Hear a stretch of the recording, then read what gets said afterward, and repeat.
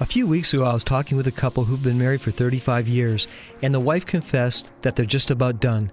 The kids are gone, and as a couple, she feels empty. Have you ever wondered why it seems that your spouse fails to understand you? Hi, this is Don Crosby with your Sound Behavior Minute. And whether you've been married for 35 years or you just said I do, the issues of miscommunications in your relationship is seriously predictable. What came from my conversation with Becky and Bob was interesting. The wife confessed, I still love my husband, but I don't like him. The husband was stunned because he didn't know it was that serious. Apparently, she was good at masking her true feelings. What helped them was when I compared their communication styles and their natural behaviors so they could have a better understanding.